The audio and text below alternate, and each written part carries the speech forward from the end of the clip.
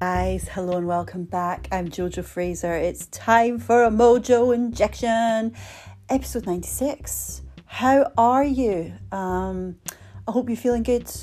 I was doing some research for a talk I was giving and some writing work that I was doing, and I read that 80% of our thoughts are negative. And we have up to 60,000 thoughts a day or something like that. And at first I was thinking, nah, that's nonsense.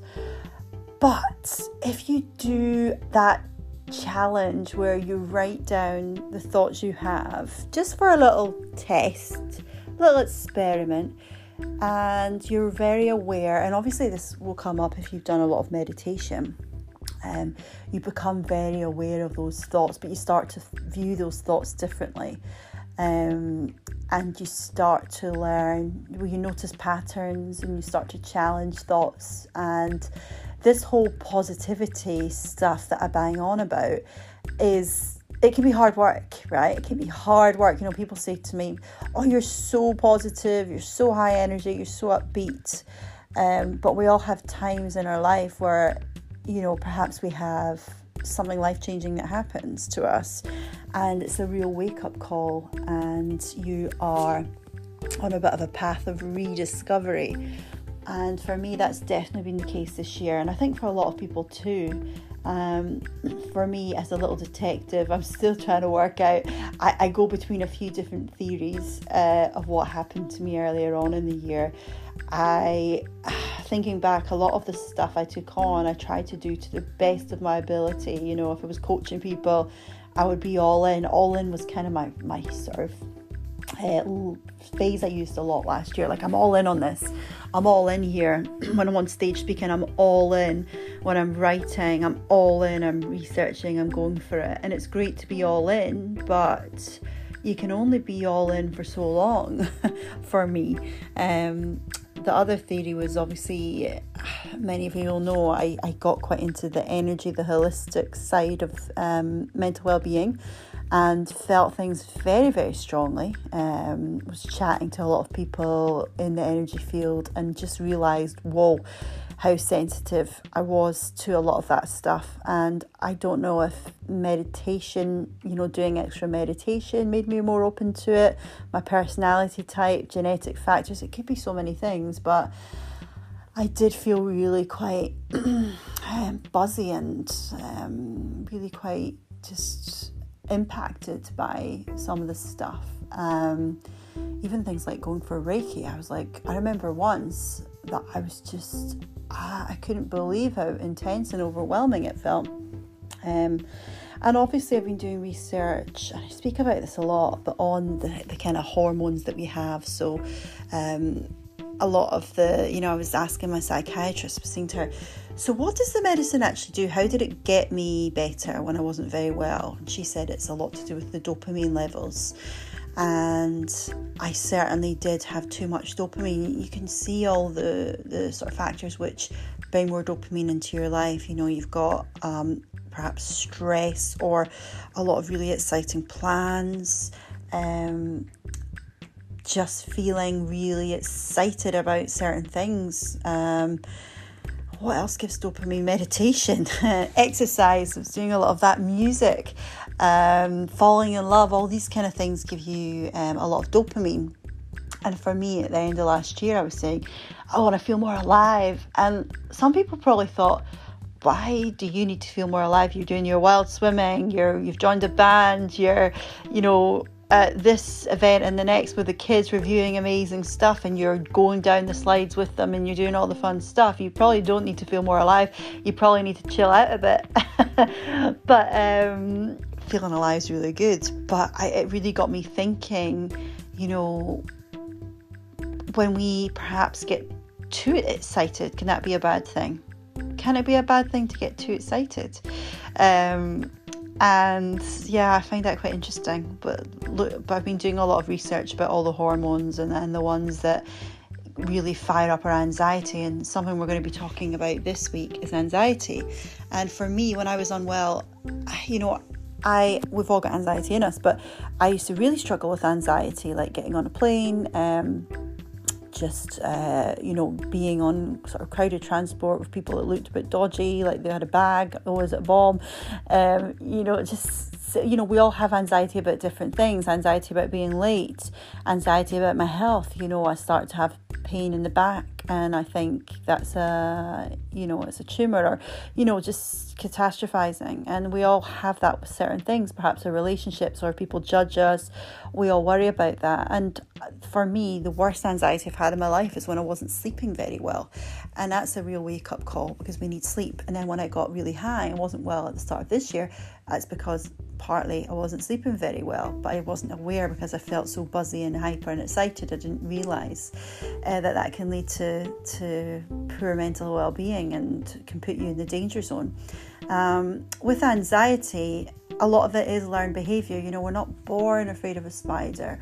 And I think it's really amazing to hear men open up about anxiety. It's just a really brave thing to do, because I find it quite easy to be open about things, and I know so many of us don't, and especially for men, there's still that. It's so wrong, because I don't like stigma. You guys know that by now. I just like keeping it real, cutting through the bull, cutting through the crap, and just saying how it is. We all suffer, we all have times in our life that can be really tough, and we need a bit more help. We need to talk things out, get them out. And when we share and when we talk things out, it's part of the healing process. If you bottling up emotions is a form of fear, right? So if you're bottling up anger or sadness or real crippling anxiety, then that's not going to help you heal. My own psychotherapist said to me, it's so great that you're talking so openly about mental health, because now that you've actually really struggled yourself and you didn't see it coming, I knew it would be likely at some point, because I'm so like my dad, but at the same time, I don't want to make it sound like, oh, you're either going to get it or you're not, because we all have mental health and we're all just as vulnerable. But yeah, I was sort of open-minded about it.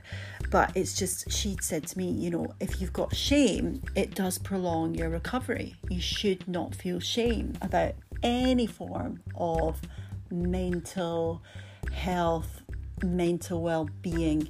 And yeah, I just think it's so important.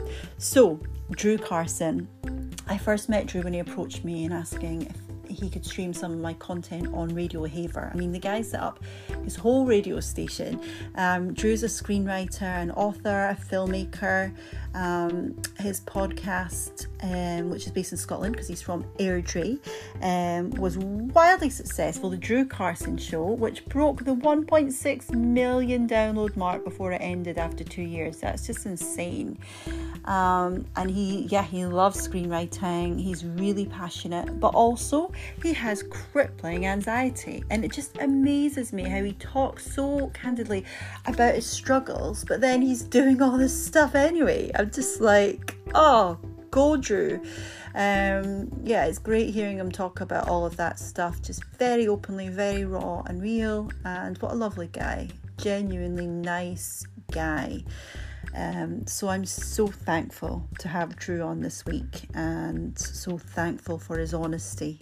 That's what this podcast is all about. We share, we're vulnerable, we're open, but that's how we create change, right?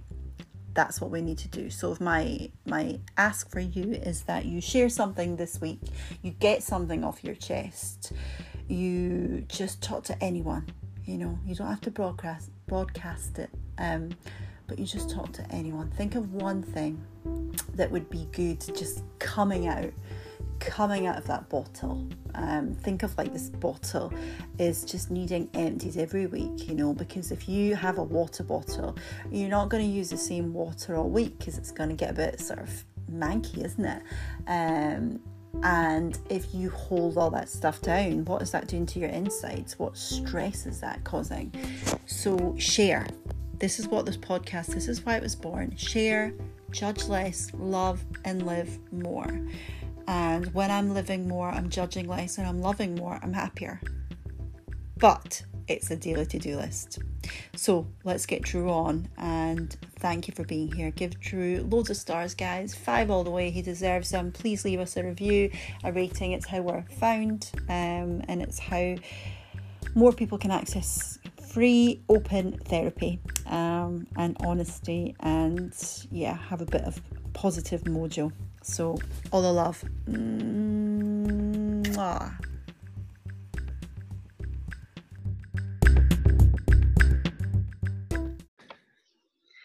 So Drew, welcome today. Thank you. Great to have you on the podcast. We've been meaning to do this for a while. Last year was quite crazy, wasn't it? Did you think 2019 was like really mental, like busy? I thought 2019 was possibly going to be the craziest year so far, and then 2020 happened and everything just seemed to grind to a halt. And I don't know what's worse, being mega busy or zero things happening. It's like one extreme to the next, isn't it? Yeah. It's like we're really being challenged at the moment, and it's like digging deep for the lessons. But the first time I met you, you were just setting up the radio, weren't you? Yeah. And we were chatting. That's right. Yeah, I reached out to you about your show being on the station. I think you were possibly one of the first shows I actually reached out to. I had like a group of podcast friends who I knew were going to be on the station I could talk into, but I think you were the first outsider, so to speak, that I reached out to. Oh, I'm so honoured. And like, I remember thinking, like, how do you do that? How do you just like launch a radio? Like, is it super hard? It's actually the ins and outs of putting a radio station together is actually fairly simple. It's kind of like putting together a podcast network, I guess. Mm-hmm. If you've got content, all you need is somewhere to host your feed, and then you're ready to go.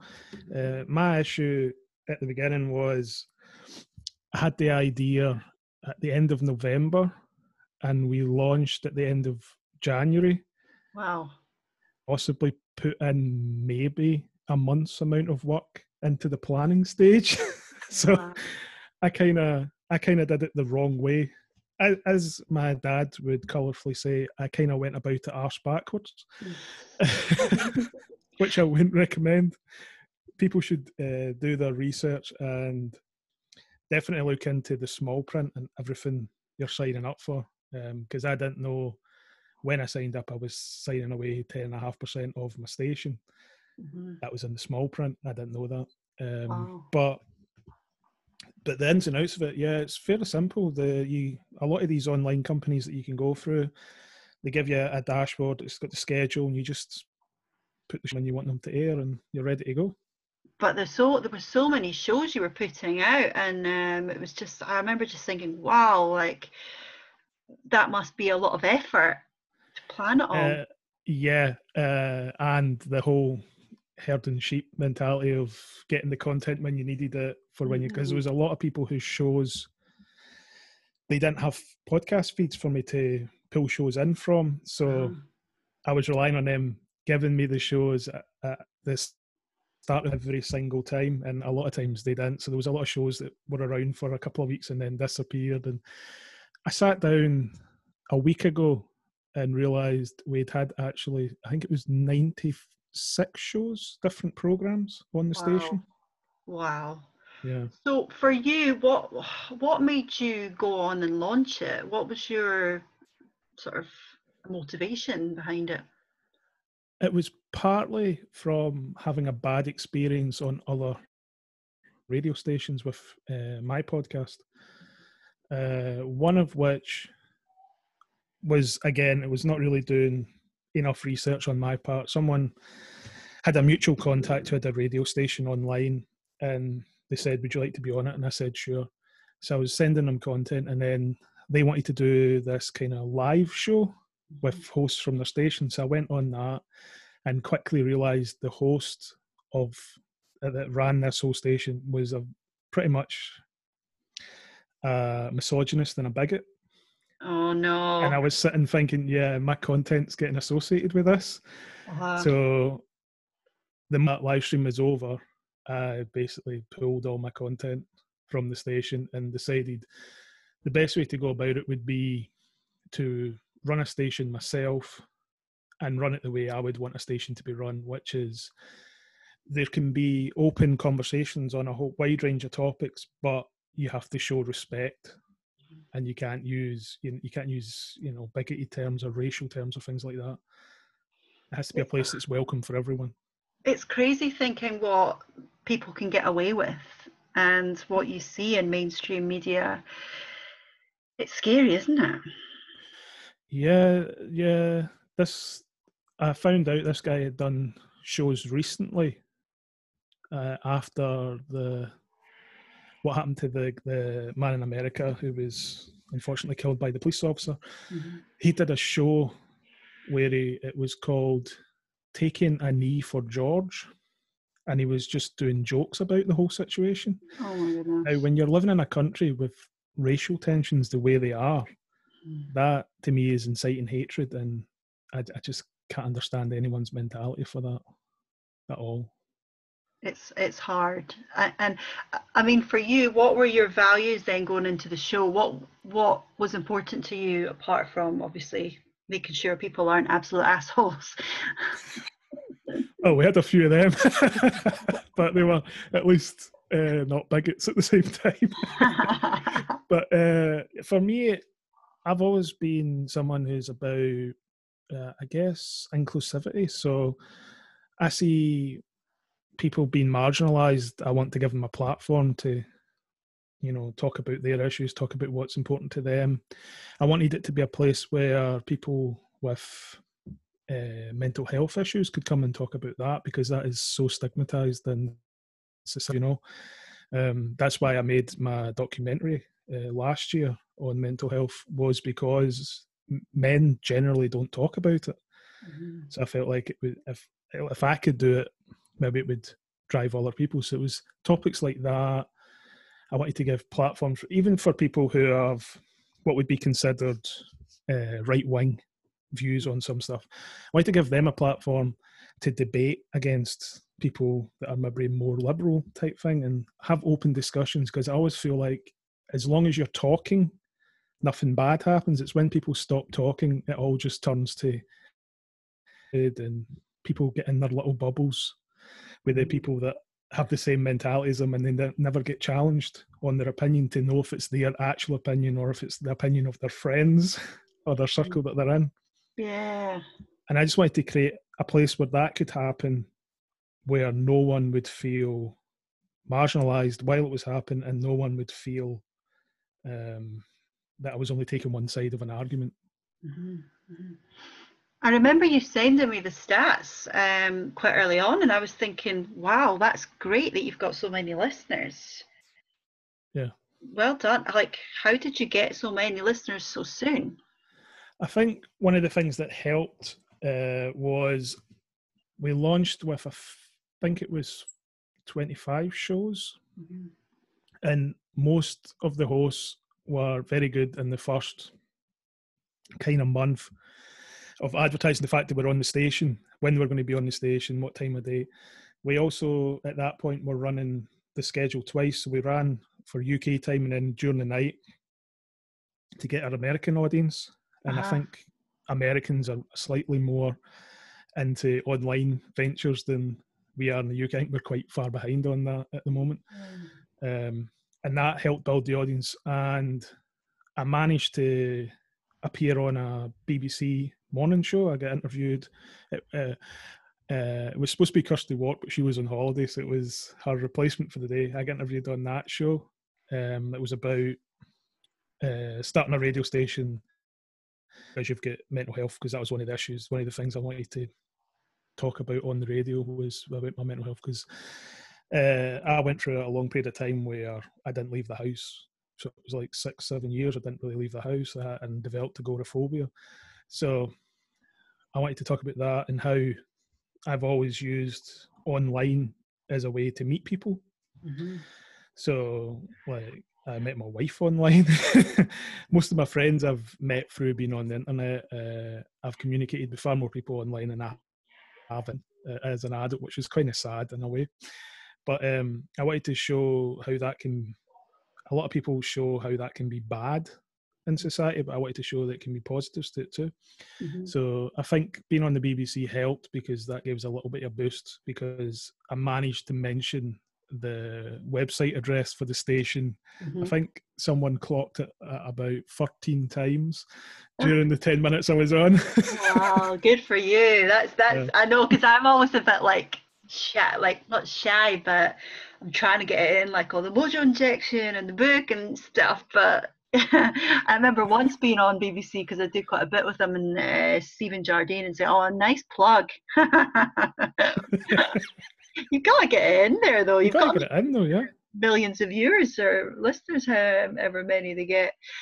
But I think as well, because you were so, because that's what I thought was great when we first started chatting, because for me, like every episode I was putting out on the podcast was about mental health and taking away the stigma and normalizing these conversations. So I would get quite deep with people quite quickly. And knowing that they were going out into so many other, you know, because I always say if you can help one person, and to know that you can help, you know, hundreds of thousands of people, it's just amazing, isn't it? Yeah. You know, at the end, we were averaging, I think, something like 3,500 listeners an hour by the Wow. end of the station. Yeah. So when you add it up over the 18 months, it's millions of listeners. Yeah. So you, I mean, how long did you say it was 6 years ago when you first started to struggle with your mental health, or? Starting to struggle. I went through a kind of traumatic experience in my teens that I never dealt. I dealt with the physical that went with it, but not the mental. So I would say it was probably early 20s. I started developing mental health issues. So at that point, it's probably when I started to not leave the house very much. So that's probably, it's probably 16, 17 years ago, something like that. Okay. Yeah. But I would say in the last I'd say in the time I've known my wife, I've become outgoing. I still have serious issues with leaving the house. I have to know the route I'm taking. I have to have done it before, or if one thing goes wrong, if I go and the train's late or the train's early, I get like some type of internal feeling that I have to go home because it's not went to plan. So I still have feelings like that. I still have depression on a regular basis. I still have, well, I guess you could describe as piss poor self-respect in some ways. I don't really believe in myself that much, and my anxiety isn't as bad as it was. When it was at its worst, I was having 12, 14 seizures a day because of anxiety. My goodness. Yeah, I now maybe have one or two a week. So that's improved greatly over the years. But it's all been, I did a lot of therapy sessions and stuff to get to that point. Learned a lot of techniques, breathing exercises, different ways to switch your thinking in the moment, all that type of stuff. Yeah, because there's so many things we can do, and a lot of people don't know that. And you can just sort of write yourself off as, okay, I'm just anxious. You hang on to these labels, and actually we can do so much. But it's when we start sort of talking about that, because that must have been so hard, like the feeling of leaving your house. Some people, they won't get that. They'll just think you open the door, you go out. And like, were you able to identify a trigger? Because I guess it's a safety. You've got this longing to keep yourself safe with anxiety, but for me, the way my anxiety was described to me was most people's resting anxiety levels down here, mine, and it takes up here to get to the point where you would have a seizure. My anxiety level kind of rests here, so I've got a shorter journey. A lot of things will trigger that. So for me, it was and sensations that go with once it's triggered to know I need to employ X, Y, and Z techniques to stop it from happening. So one of the things I've realized is my body temperature goes up when I start to get really anxious. And knowing that, I can then start to do things. But there's still times when I'll have a seizure because I just can't control it. The worst one was probably about 5 years ago, maybe 4 years ago. Had a seizure. I was home alone. Had the seizure sometime in the morning. My wife came home from work probably about 6:30 at night, and I was still unconscious on the floor. So I'd been unconscious all day, and I lost like a chunk of memory that I've never got back from that seizure. So don't actually remember my wedding day. I now, my memory of my wedding day is my wedding video. I see it from the angles of the way it was shot in the video. I don't have memory of it though. So there's stuff like that that I think a lot of people think of anxiety in a way that they think it's someone feeling scared or someone being nervous. But anxiety can be, crippling for someone to the point where they will spend years in their house because in their house they're safe. They'll spend time not talking to other people because the thought of talking to other people can, drive them just to that point where they can't stop from panicking. I think it's one of the mental health conditions that's least talked about in society is anxiety because people see it as a weakness. Yeah, and it's like so not. Yeah. It's so, well, the thing is there'll be so many cases we don't know about because, as you say, there is still so much stigma. I speak pretty openly in my first book about, my first panic attack. I didn't actually know that you could have seizures with anxiety. Yeah, they're called a lot of different terms for them. One of the terms for them is pseudo seizure. So a lot of people instinctively think that means fake. But what it is your brain just disassociate with the situation. Your brain turns off. It's the only way of coping. For me, if I'm standing, that means I'm falling to the ground face first. I've went over banisters, down flights of stairs and things with this happening. I've dislocated my shoulder. I've broke my arm a couple of times now with it. I've knocked teeth loose and things. So it can be quite scary for the people that are around me at the time it happens. Oh, and do you say like your temperature is quite an indication? So would you feel like you were getting like hot and like hot flushes and stuff before it happened? Yeah. Before I realised that was a thing, it probably, when I was happening, I probably thought I was getting warm purely from the situation, like because I was getting agitated or something. But now that I know that that's one of the triggers, it's like you've just walked into an oven. That's how it feels. That's how warm I feel inside. So it's one of the good things about the therapy is that it's probably made that experience slightly worse, but it means knowing that experience is there actually helps what comes after it, which is far worse for me because when I come around from a seizure, it's like I'm so out of it. People think I'm drunk or stoned or something because I'm slurring my words. I don't know where I am. So for me, that's far worse than the feeling of it feels like flames touching your skin. Oh my goodness. Yeah. And does it impact your sleep? Like, how do you put the two together? Because I find if I'm not getting much sleep, I'm more likely to be anxious. Yeah. I've had periods in my life where I've went, 12, 13 days without sleeping, had to take sleeping tablets. I had a point where I was basically relying on sleeping tablets sleep, and then I couldn't get sleep without them, and that's a horrible vicious cycle to get into. But yeah, I go through a lot of bouts of insomnia when my anxiety's at its worst. it's scary, isn't it? Because for Yeah. me, having struggled with insomnia earlier on at the start of the year, but I didn't know what it was because I was quite buzzy. But they say the doctor was saying, you know, if you deprive someone of sleep for a week, they'll get delusional, they'll get really paranoid. Because I've spoken to people and they say, oh, I was really anxious, I didn't get sleep for a while, but they were functioning and going to work, and I was thinking, how could you actually, you know, if you were really not sleeping, you were sleeping a couple of hours a night or whatever, how could you actually like drive or, you know, Yeah. get out the door? Yeah, I don't know how people function that way.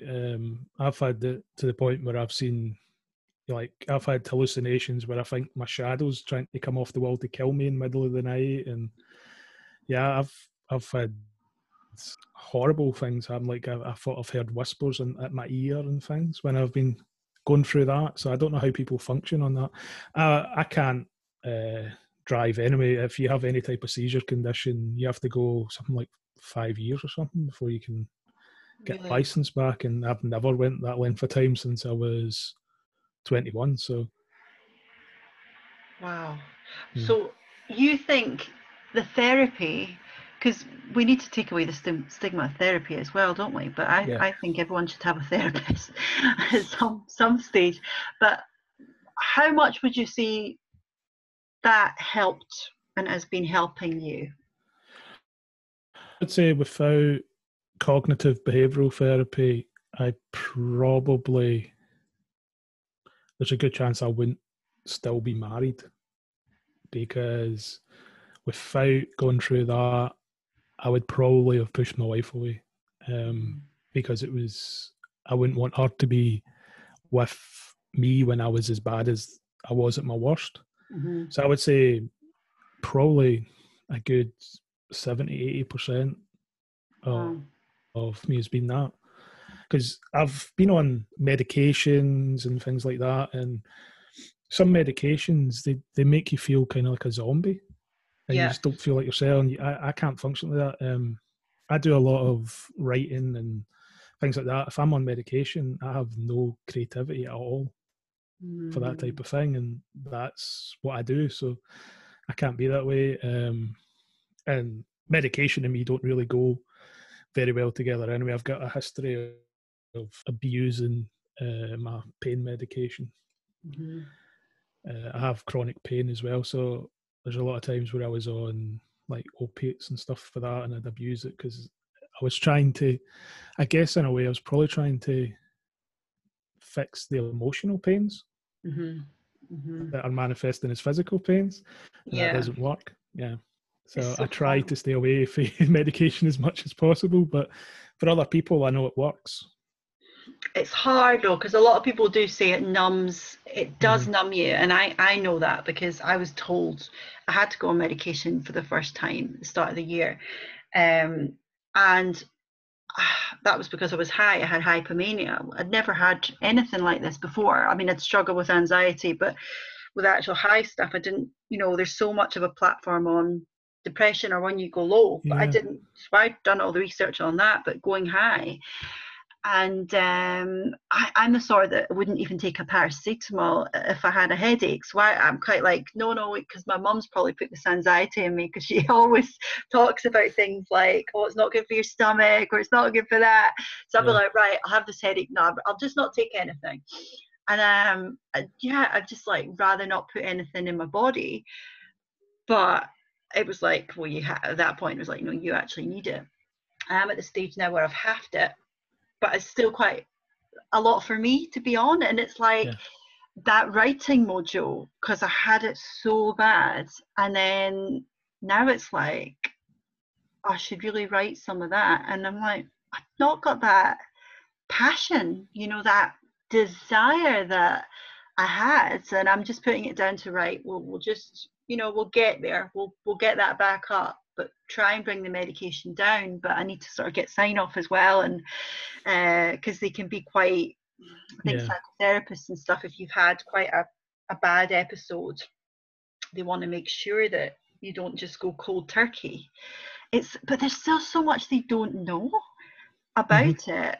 And that's why I think talking about it is so important, because if you put shame into it, then it's going to prolong recovery from anything. You know, if there's shame and there's stigma there, and you're not talking and you're not getting the feelings out, then, you know, you're bottling it all up, and it's prolonging the agony, isn't it?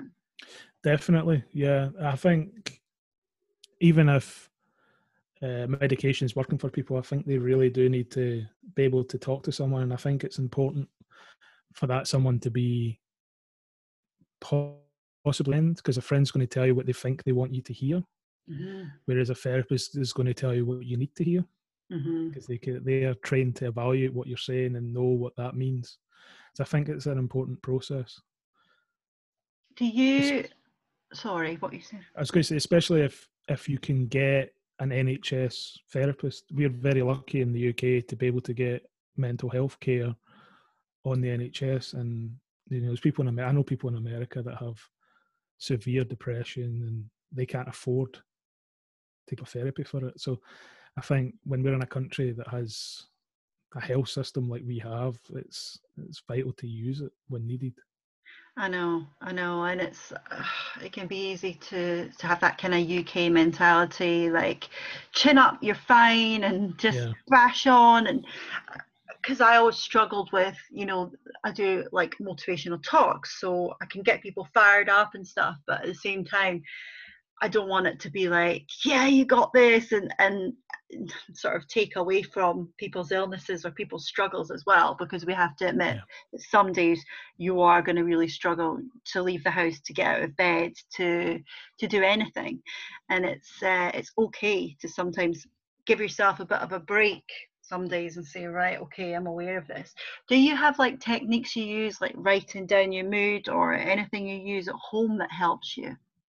I find when I do meditation on a regular basis, that really helps my mood level out.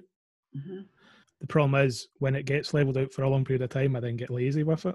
And then I go back to old ways. I think the biggest thing for me is finding something that works for you and sticking with it, religiously doing it.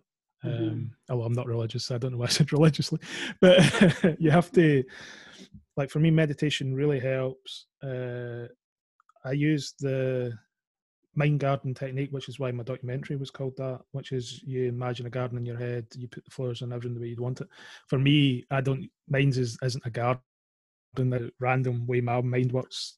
I'm sitting in a cinema hall and I'm doing the movie on the screen, because I write screenplays. That's one of my things. So I put that together and that helps me. That's a good distraction technique for me. But I think you have to use these techniques all the time. Also, being and writing and doing with the radio station, I sit at the computer for a long time in the day, and that's not healthy. You have to get outside. You have to you can't just be doing that one thing, even though at the beginning it'll be good for you, because doing something that's repetitive can be quite good for mental health to focus you. But I think after a time it can become quite not a particularly helpful thing for your mental state. It's changing stuff up helps. It's mixing up. With the meditation, do you find there's a time of day that works best for you? For me, it's mornings, early in the morning. Yeah. And does it just give you like a bit clarity? Does it help you deal a little bit with the inner critic? Yeah, very much so. I've learned quite a few different techniques, the Buddhist techniques for that type of thing. There's a lot of different, like one that's just purely, it's to do with counting your breaths. You're taking breaths in, out, and counting in between, and then that type of thing. I use all different variations of that in it, but for me, I think it's just a way to kind of gather my thoughts and be less critical of myself than I would be with it just going on in the background. I think, well, this is what I've done today, this is what I need to do today, this is how I need to set out to get it accomplished. And it gives me time to put thought into where I've been and what I've done in the time since. So from in the last 5 years, I've published a book, I've made a documentary, I've ran a radio station, and I've written, produced 2 different audio dramas. Wow. Yeah, all without leaving the house particularly to do them, but I've achieved that. And if I can achieve that with like no finances to make that easy, just through hard work, anyone can. If you have a goal, you can just set little goals and then build to bigger ones. That's how I've been trying to do it. And you obviously love what you do, and that's your Yeah. your passion, isn't it? So Yeah. when did you realize this was, you know, that thing that brings the magic out in you? I always wrote short stories when I was a kid. When I got to my early teens, I started dabbling in scripts. It was usually for TV shows I liked. I'd write like episodes and they were terrible, absolutely terrible. I think I wrote about maybe 30 plus screenplays before I wrote one that was any good. I've managed to get a bunch of them optioned over the years, so I've managed to get work through that. But I quite like having a blank page. I know a lot of people hate a blank page. I love a blank page because there's so many different places you can go with it. Yeah. It's just creating worlds. Something you can, I get, it's probably a control issue. Because I don't really control my life as much as I would like to be in control of my life. All this thing I'm writing, all these people's lives and what's going to happen to them. So yeah, I think writing is huge for me for that reason. It's so, like, writing is a form of medication, I think. Yeah. It's just very much so good for you. And I think I wouldn't say anyone could write you know, when they say, oh, we've all got a book in us. Yeah. I don't know, because it's quite a lot of work, isn't it? Yeah. Like, when did you decide, right, I'm going to write a book? I was writing a story and I got 3/4 of the way through it and I realised the story wasn't going to end. I didn't have an ending. It was one of the first time I've ever sat down and whole thing wasn't like I hadn't mapped anything out at all. I had no guide for where it was going. And I realised I'd not finish it. I didn't know why I started it. And the book developed into me talking about the writing process, about that, and then into mental health for what had happened to me. So it became kind of like a memoir. And that's what the book ended up being. It was like a weird memoir talking about my writing process and how I'd basically arsed this story up and why that was. But yeah, it was basically at that point, I think I wanted to write a novel to prove to myself I could. I've written 2 since, not published, but I've written 2 full-length novels since. But this little memoir thing got published. It's done quite well. So it was quite fun. What's it? Tell for people, where can they find it? It's on Amazon. It's called Who Am I? And the author's just Drew Carson. It's got like a weird cover with question marks and floating heads, my head floating about the cover. I love it. And it's such a profound question. Like, we all ask at some points. I remember someone saying to me, I was getting coaching when I would put my first book out, and they were like, so who are you? You know, who are you? What are your values? And you're sort of like, think you know who you are. Yeah. And you're like, right, what are my personal values actually? What are the values I hold most dearly? You know, and you start to do a little bit exploring, and perhaps things that you thought were important to you aren't, and perhaps you don't realize like the determination you have as well. So if you're a creative person and you want to impact the world through your art and your writing, you know, your thing, it's like sometimes we don't realize like how strong and resilient we are, even though, you know, you can experience anxiety like crippling, you know, and if you were to write down all the horrible thoughts we get each day, you know, some days it can really go to town. I just see it as like a little devil on my shoulder, and I'm like trying to silence. My little girl said to me today, actually, she was like, we're in the garden earlier, and she's like, that's just the ego talking, Mum. I'm like, yes, she's listening. She's like 7, but like all this sort of research I've been doing in mental health and mindfulness space, and trying to quieten down the ego, because the ego tells you you're rotten, you're not good enough. That's also the ego as well. It's not just, oh, you can do this, or, you know, you sort of the positive side of it, where you know, you get a little bit of a boost and you're like, yeah, you've got this. It's like that other voice saying you're awful is like the ego too. So it's really trying to push those thoughts aside, and that is a daily process. Yeah, it's from the moment you wake up in the morning to the moment you go to sleep at night, hopefully. No, and then the next day, here we are again. Yeah. I mean, I think it's amazing though, and I do think like there is 100% a pattern with like people that are really creative and put themselves out there, and anxiety. They seem to go like together.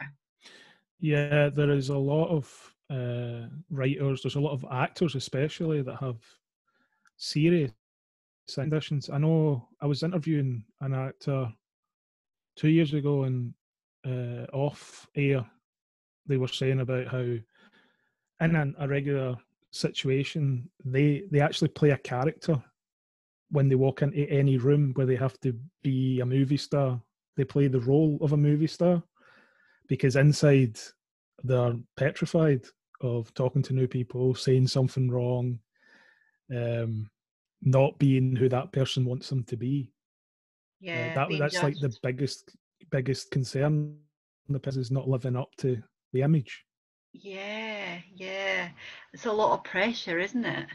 Yeah. And it's like, for me, when I discovered acting, it was like, oh, it was love at first try, you know, because it could take me out of that anxious little child that was just so worried and, you know, nervous and shy. And it was like, wow, when you can be someone else, or it's like you're putting on a performance, isn't it? Yeah.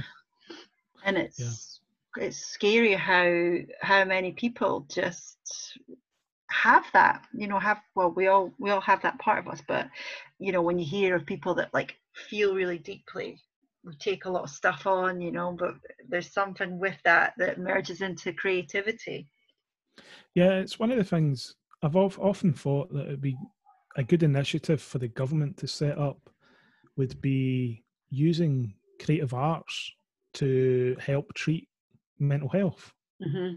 You could learn like acting classes or whatever, but it's all done with someone in the room who has a background in counselling or whatever, and then a creative person, and they're both helping you in different ways. You'd learn a skill which is always going to improve your mental health, because you've learned something, you've achieved something. That's always helpful.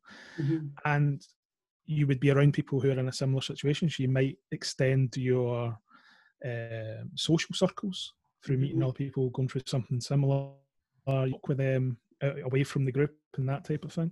I've always thought it's something you'd think there'd be a government initiative going into that type of thing at some point, but seeing as the British government looks like it's about to not bail out the arts, that's probably not going to be something that they do. Maybe that could be your next venture.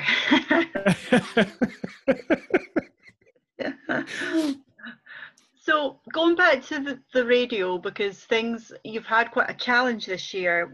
Tell us like what happened and how you've kind of stayed resilient through that. So I found out that the company who was hosting the radio station online, so they maintained the radio station feed 24 hours a day for me. As I said earlier, they kind of had a 10.5% share in the company, which meant that if your company made money, they would get 10.5% of the revenue made, but you also got perks, like you paid less for having the feed with them. You would get access to having apps and things like that. They got into financial trouble because of the lockdown. They had to furlough a lot of staff, and then they worked out they couldn't actually run the company with people from home. It was too difficult to do. So they got bought out by a bigger company, Virgin, who have decided to change the terms and conditions in everyone's contract. So basically, we're wanting you to play 18% of all music played had to be a Virgin artist. They were looking to quadruple the costs of being on their service, and they had to have final say on all content, which for a station which has a lot of both left-wing and right-wing programming, you're never going to appease someone like that, especially when you're talking about, there's people that are talking about politics, there's people that are talking about sexuality, mental health, and a lot of the boxes that they said you couldn't talk about were the subjects that my station talks about. So completely against your values then. Yeah. So I applied to, I basically said to them, I want to leave the service when my contract's up. So I'll go and run it somewhere else. We'll part ways. No one's hurt. The station's never made a penny. It's all been paid out of my own pocket. They've never contributed in any way, shape or form. I've paid for everything. And they said no.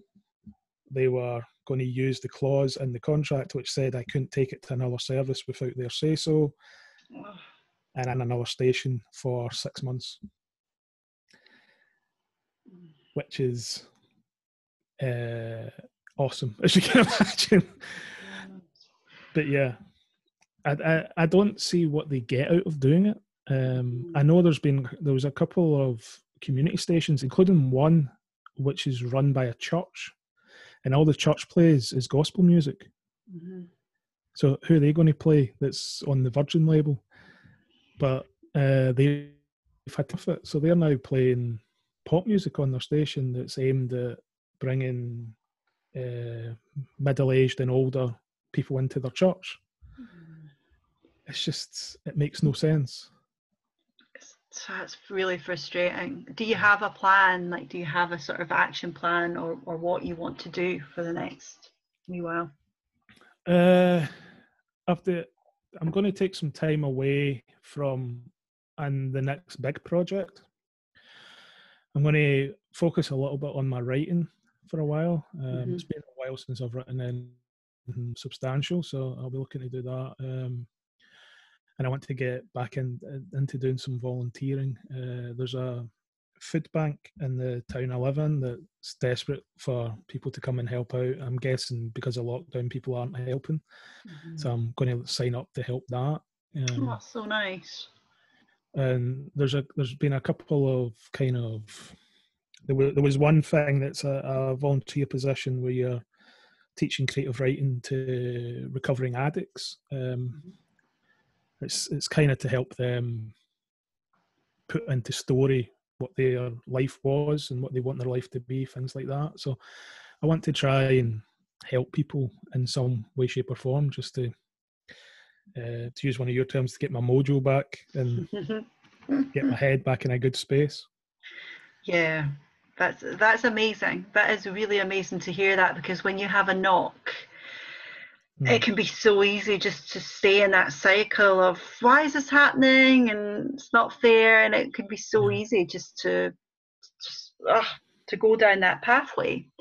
So having those, you know, insights and having those thoughts and still wanting to make a difference, because knowing that that's kind of what we're here to do, isn't it? And I always say, like, life's not meant to be easy. It's almost like it's part of the game of life, rejection, suffering, pain, because it makes us a bit more, all right, okay, back up, you know, bad days, good days, but back onto the next thing, have that fresh vision there. Yeah, I think if you can help anyone in any way, shape, or form. I think it's just kind of human decency to do so. I know there's a guy in my street who's been buying groceries for older people in the street that couldn't get out, and he's been doing that since his time and just leaving it at their door. So it's anything you can do to help. I think it's just that's what you should do. I know, and it's having focus as well, though, because sometimes you think, I could help this way, I could help, and you sort of want to do it all, and then you're like, right, I'll do that, and it's sort of saying, right, how can I help? What's my thing? Right, okay, focus on that, rather than sometimes I find, like, if I go on social media or you see things, you're like, oh, I should be doing this, I should be doing that, and it's knowing, like, what you can do, but not trying to take on too much either. Yeah. I find social media is somewhere I seem to spend less time, especially in lockdown. It seems people have got very, very political, and it's extreme political. Like there's people who I've been friends with for 10 years, and then you find out they have some very bizarre political beliefs, opinions on society having less rights than they do, and I just find social media at times quite a dark place. Yep, it can be really dark, and for me it's certainly something that I've been looking into with 2 young kids, thinking like they're going to be on there, teenagers potentially, and you sort of think, right, what can we do to make it a better place? Can it's really, even things like likes, how many likes you get, or why they not acknowledging my post, or people are putting this on Google and coming into some of the blogs I've written about it, like keeping your self-esteem and your mojo if you have an online account, and learning to distance yourself. But it's really hard for teenagers, because that's when the ego really, really starts to kick in, and you do care about what people think, and it's kind of learning to not as you get older, but it's easier said than done, isn't it? Oh, definitely, yeah. I find I fall into a stupid habit of when people are posting things about how COVID-19 isn't a real virus, it's made by Bill Gates or whatever, and I seem to get incredibly offended by people calling a virus fake, and I think it's purely because my wife's a nurse, right? So she's in hospital, 5 days a week, basically putting her life on the line. Well, these people are sitting at home and moaning because they haven't had their hair cut. And I just get really offended by people that are saying that it's not a real virus, that people don't die from it. I personally know 2 people, one who died of it and one whose son died of it, and he was only 17. Oh my goodness. So, yeah, it's a real virus. Did they have an underlying health condition? My friend who died of it did, he had a heart condition. The 17-year-old was a track athlete. Oh my goodness. Yeah. I don't know, he must have maybe got it worse than other people have had it or whatever, but 17. Oh, it's just so sad, isn't it? It's been such a crazy year, and it's like trying to keep the mojo in 2020. But it is right, you can see why that's frustrating when you go on and you're actually seeing it from the other side. I mean, the NHS, they're amazing. Yeah. Absolutely. How is your wife finding it? I think probably it is stressful. Her work is definitely more stressful. It's she works with children, so the children she works with have chronic illnesses. So if COVID, it's more than not they would not survive it. So that's a horrible thing, because she obviously, as a nurse, she builds up strong relationships with these kids.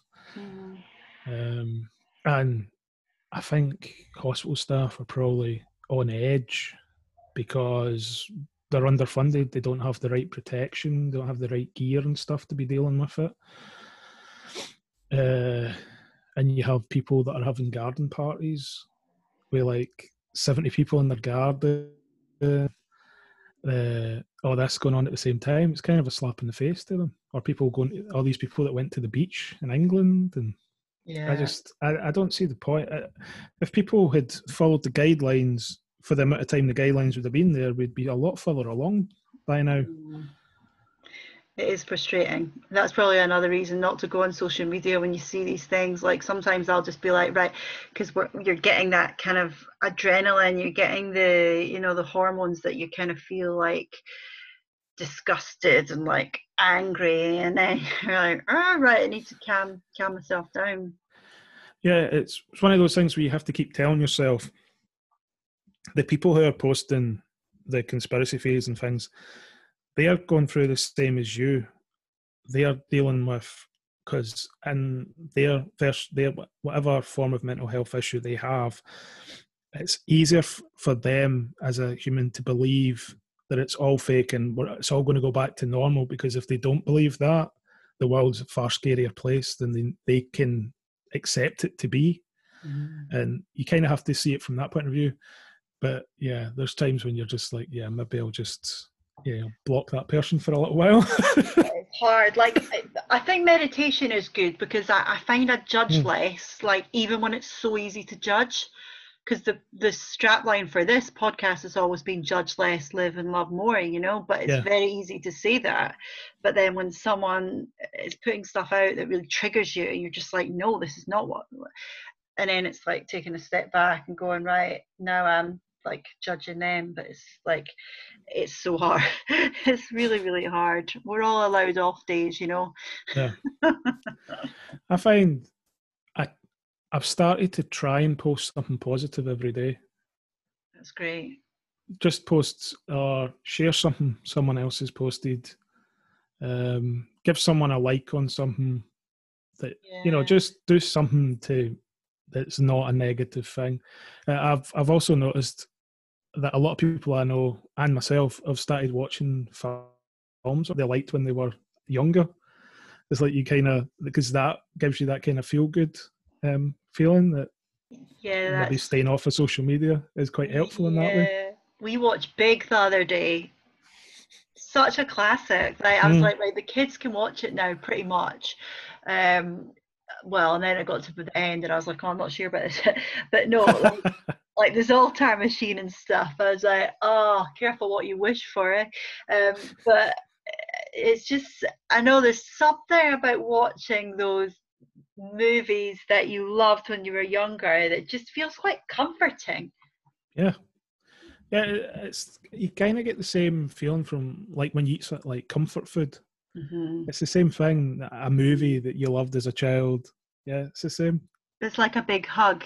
It's doing more of that stuff, because I always, like I was saying to someone the other day, like, how much of the news do you actually watch? Like, you need to distance yourself from that, because the thing is, like, negativity is like really infectious, but then so is positivity. So if you can say on a day, right, I'm going to watch that film instead of 2 hours, you know, like there's people I've spoken to that have the news on all day. I'm just like, the mojo's going to be out of town. Like, it's just you're just going to be living in a state of fear and anger. But if you can do, like, what I've thought this year is, even if you can focus on 2 good things that you did in the day, like you watched that feel good movie and you like whatever, and you focus on that rather than all the other challenges that we're throwing, it does really help, doesn't it? Yeah, I think so. I avoid the news, if I'm honest. I find that modern journalism is less about reporting facts and more about just reporting first. And I think that's incredibly dangerous, because that leaves you with something like 70% of what's on the news is false, and then they tell you the next day about the stuff that was false. So I prefer, like, for the statistics on these and that coming out of the UK, I listen to First Minister's daily bulletin, then look up the NHS figures online, and that's it. I don't rely on any of the other sources. probably quite a sensible approach. Yeah. Oh, it's tough. And like for you, obviously you listen to a lot of great authentic content through the radio. Are there like a couple of pieces of advice or like learnings or lessons that have stuck with you that you sort of carry with you? When it comes to mental health, Yep, just general well-being. I would say one of the best bits of advice I heard was, if you're, what was it? If you're stuck in a momentary cycle of negative thoughts, walk. Just if you go out and walk, just even round the block, and when you get back to your door, if your head's still there, you go again, and eventually the endorphins start kicking in, and you start thinking other ways around the situation and things like that. That's a very good bit of advice for people, and now able to do exercise more freely, so that's allowed. Another one was, someone said what they do is they created a email account that all they do is send it the thoughts that are going through their head, the negative stuff, and the act of writing it down triggers in their head how crazy it is, and how negative it is, and it's not true. But no one else gets to see it. No one finds the pages anywhere, so no one, thinks, oh my God, why is he thinking that, or why is she thinking that? It's all in this archived folder on an email account. And I think that's quite positive, because the person that said it, what they do is every now and again they'll go in and they'll just pick a random one and read it, and then try to dissect it. What could they have done differently to not have got into the position where they're thinking that? And it's kind of like their own little therapy session with themselves, with a future version of themselves that's slightly more, I guess, wiser from the experience. That's the two that have stuck with me. The only other advice I've always stuck with when it comes to writing is, if the side character's more interesting than the lead character, just write about the side character as the lead now. I love it. Oh dear. It is so true though. I definitely love the round the block thing as well, but you actually have to like shove yourself out the door sometimes. Yeah. Like push yourself out. You're like, no, I'm going down this spiral of negativity. Right, get out. And it is amazing how you come back with a fresher, kinder head. Like, I feel like once I'm out running or walking, quite something about trees as well, like the color green. When I was ill, the walls in my hospital were green.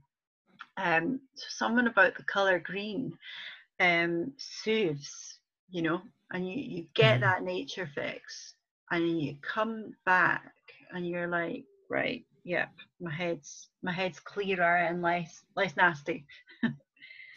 Definitely, yeah.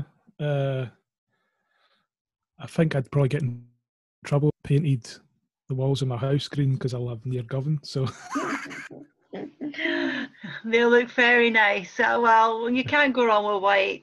I'm gonna paint this room pink, actually, a dusky pink. It's been one of the lockdown to-do lists, but can't do it all. We're getting there. So I'm looking forward to seeing what you do next. Yeah, I'm optimistic about the future. Good. I do tend to have a crazy project comes up every couple of years that I push myself to do, but yeah. Yeah, it's all about like it's great having that push, and then you maybe take a little bit of time to reflect, try and slow down, and then you go again. You're like, well, let's do this. So if people want to contact you, where's the best place? To contact me, probably on Facebook. I'm the Radio Haver group open. I want it to become a place where people can keep sharing their episodes and singers can keep sharing their songs and stuff in it to help promote them. So it's just going to be a kind of promotion platform, stuff like that. But I'll always be checking that out. I also have my Facebook profile. They can find me. It's this face usually is the picture. And if anyone's wanting to contact me directly for anything, it's my email that I use for that is the Drew Carson at outlook.com. That's kind of like my old podcast email address that I still use. Amazing. And I always ask as well, what's your favourite song to make you feel good? To make me feel good. It's probably very random, but it's probably Living on a Prayer by Bon Jovi. I was like a massive Bon Jovi fan growing up. Really? Yeah. You know, so many people love that song. It's like an anthem, isn't it? It's like a proper... Oh, take my hand, we'll make it, I swear. It's great. No, thank you so much for sharing so honestly and openly today. It's because when we share honestly and openly, it allows other people to do so as well. So I'm sure you've really helped. So thank you. And a pleasure. No, it's been really cool to chat, and looking forward to seeing where you go with it. You're a star. You're a star. So thank you very much. Oh, we're halfway there. Oh, living on a prayer. Take my hand. We'll make it, I swear. Right, the little one is building blocks. You can probably hear him in the background. Guys, thanks for tuning in. I'm off to build some blocks or do whatever I'm told. Our latest game is I get all the balls in the garden and I kick them while he's swinging, or both of them at the same time. Kick the balls and they freaking love it. And apparently I'm the best kicker, so I have to do it all the time. The things you do, right? Guys, have a really, really good week. Sending you all the positive vibes and love. Mwah.